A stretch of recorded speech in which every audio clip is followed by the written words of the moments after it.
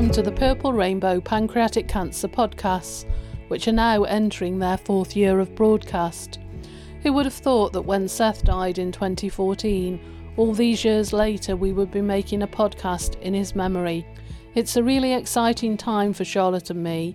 We've been recording 30 podcasts, one for each day in November, as part of Pancreatic Cancer Awareness Month. Charlotte has been talking to all kinds of people involved with pancreatic cancer, and over the next 30 days we will hear lots of personal stories. Stories of love, stories of commitment, stories of hope, and sadly, as always with pancreatic cancer, stories of loss. Each story will help you understand the challenges of pancreatic cancer as well as the signs and symptoms, and will help you to have conversations with people and ensure that they are aware of what to look out for. Join us each day for our Purple Rainbow podcast. If you miss any of the episodes, you can catch up by visiting www.purplerainbow.co.uk, where all of the podcasts will be stored for you to listen to at your leisure. Follow us on your podcast channel, like and share, and join us for an interesting month with lots of stories of love and hope. Welcome to today's episode of Purple Rainbow Pancreatic Cancer Podcasts. Remember, this is one of 30 episodes you're going to be getting across November 2021 for Pancreatic Cancer Awareness Month.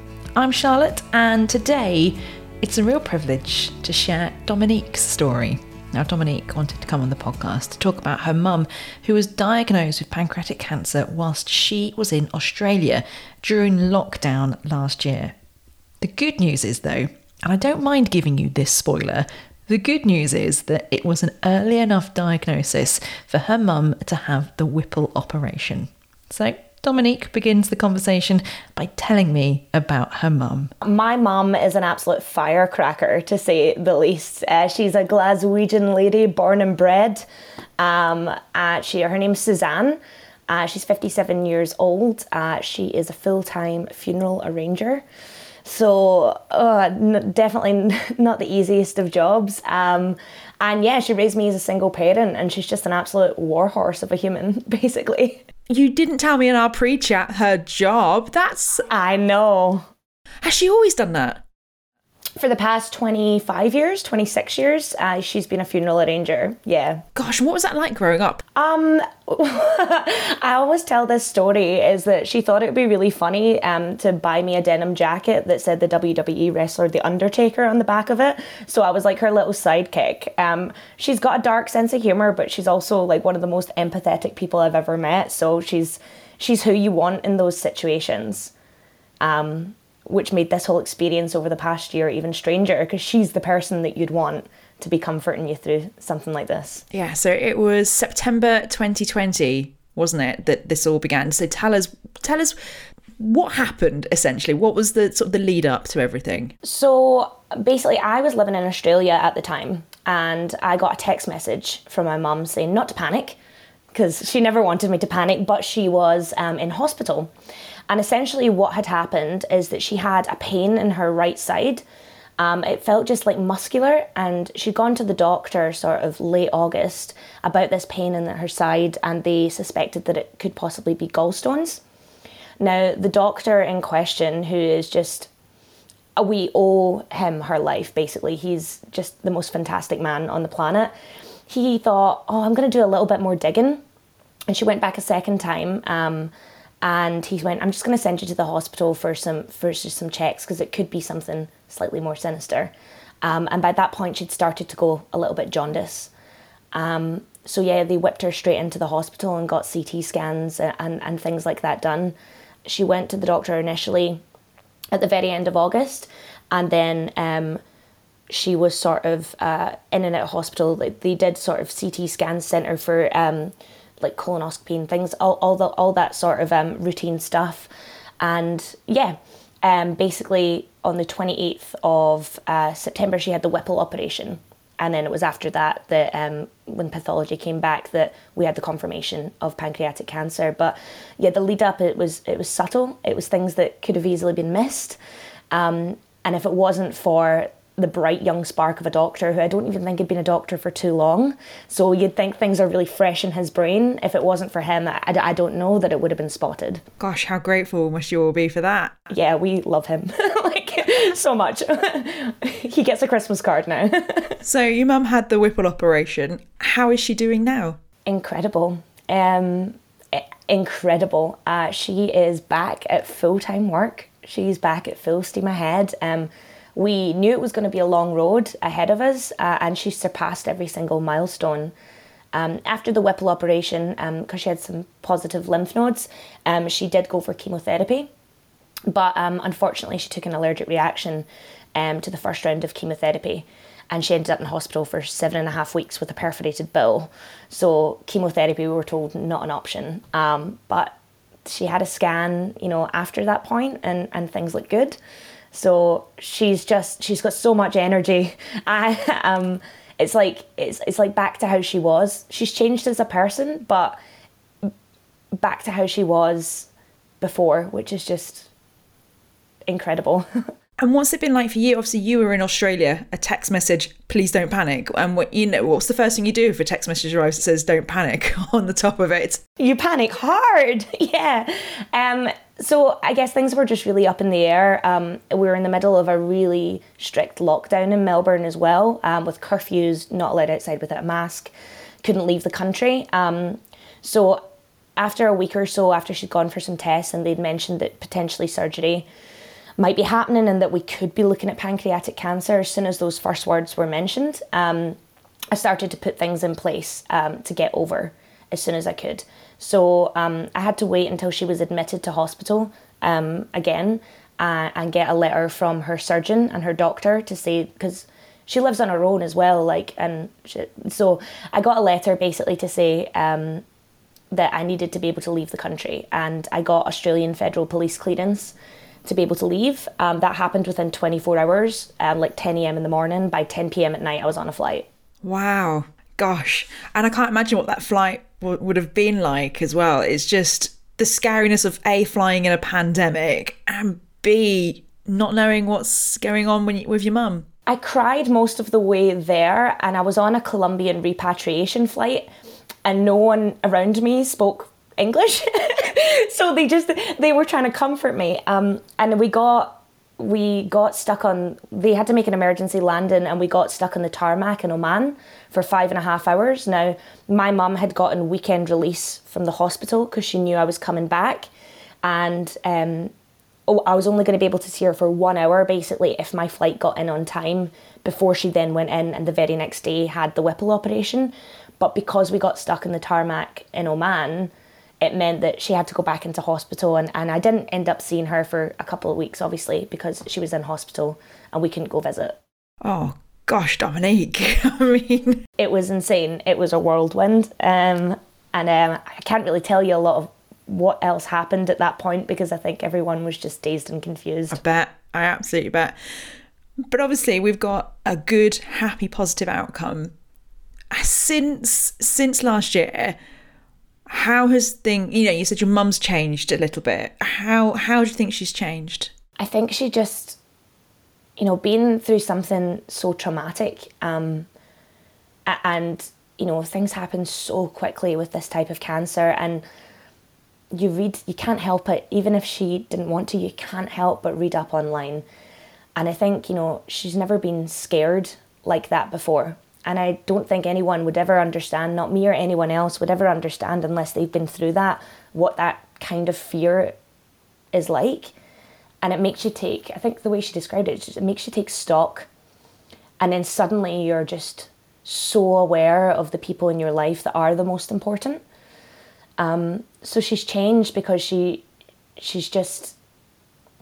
While she still does the same thing, she still goes to work, she still lives her life, she still goes to the shop, all these little things. There's just an air about her now where she knows that she came so close to dying that, and there was a few times where she came really close over the past year, and she just, has this appreciation for the people around her so much. Not that she didn't before, but it's a deeper appreciation, and I feel like she just really tries to see and understand people in a completely different light now. What about you? Do you think it's changed you as well? Yeah, massively.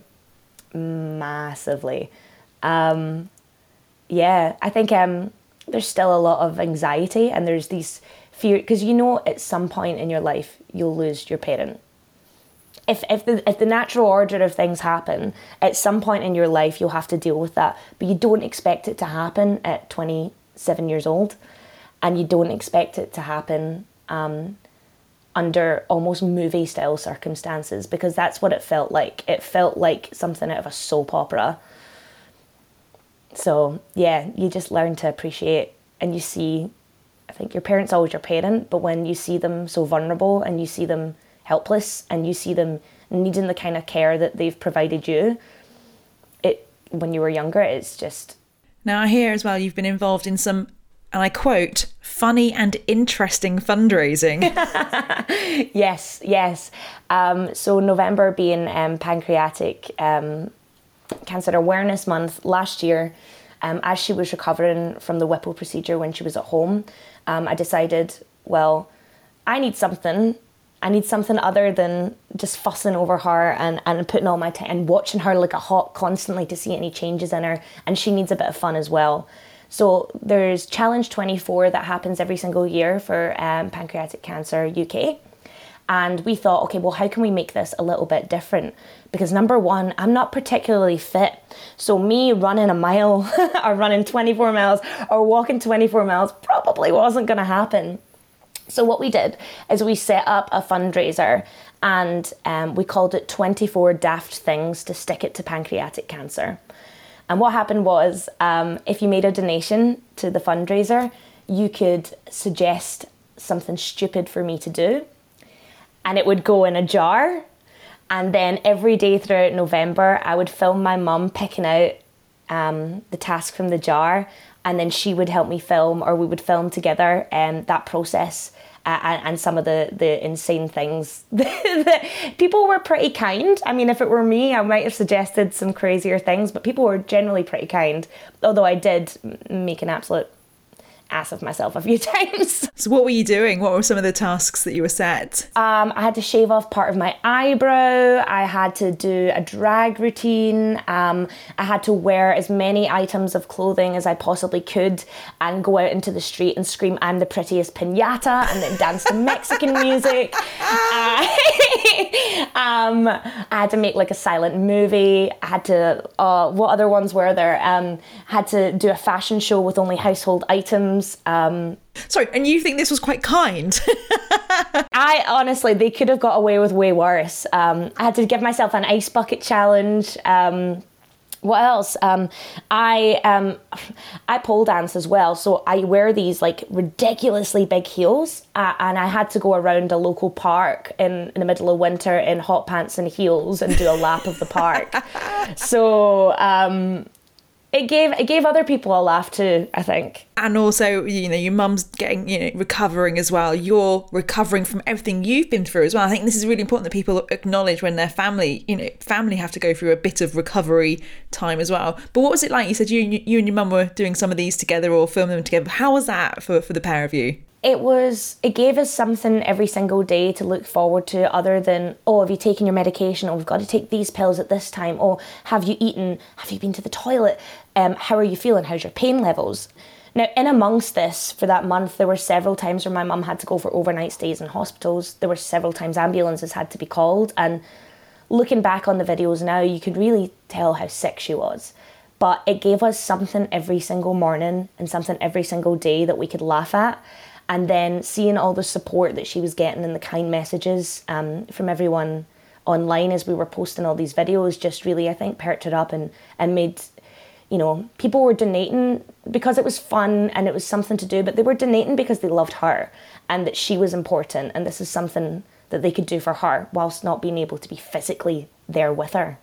It feels like everyone benefited from this in so many different ways. It's not just the fundraising, it was the being able, like you say, being able to show that love and appreciation in times when we couldn't, spend time together. And it gave you that little bit of that hope as well, didn't it? Yeah. we just knew that there were some that she couldn't participate in because she was too sick or she was in hospital. But it was just something, laughter. I know it's a cliche for a reason, right? And I know it is. But laughter's, if you can laugh in times like that, when everything just feels so hopeless and so dire and everything is so uncertain, then I think you can, you can really help pull each other out of those dark places, because things did get really dark and there was a lot of dark conversations and conversations you don't want to have. But then we always knew we had this, and it was going to be something funny that would get us through. At least we knew this month we've got it covered. We've got something to do this month that's not focused on her being sick, because that was just so draining for her. Thank you so much to Dominique for speaking with me, sharing her story, telling me about her mum, who, let's be honest, it sounds absolutely amazing. And of course, if you've enjoyed this podcast, please share it. You can also leave us a review and a rating. And of course, we are here every day in November raising awareness of pancreatic cancer. You can find out more at purplerainbow.co.uk. And of course, I will be back for another episode tomorrow.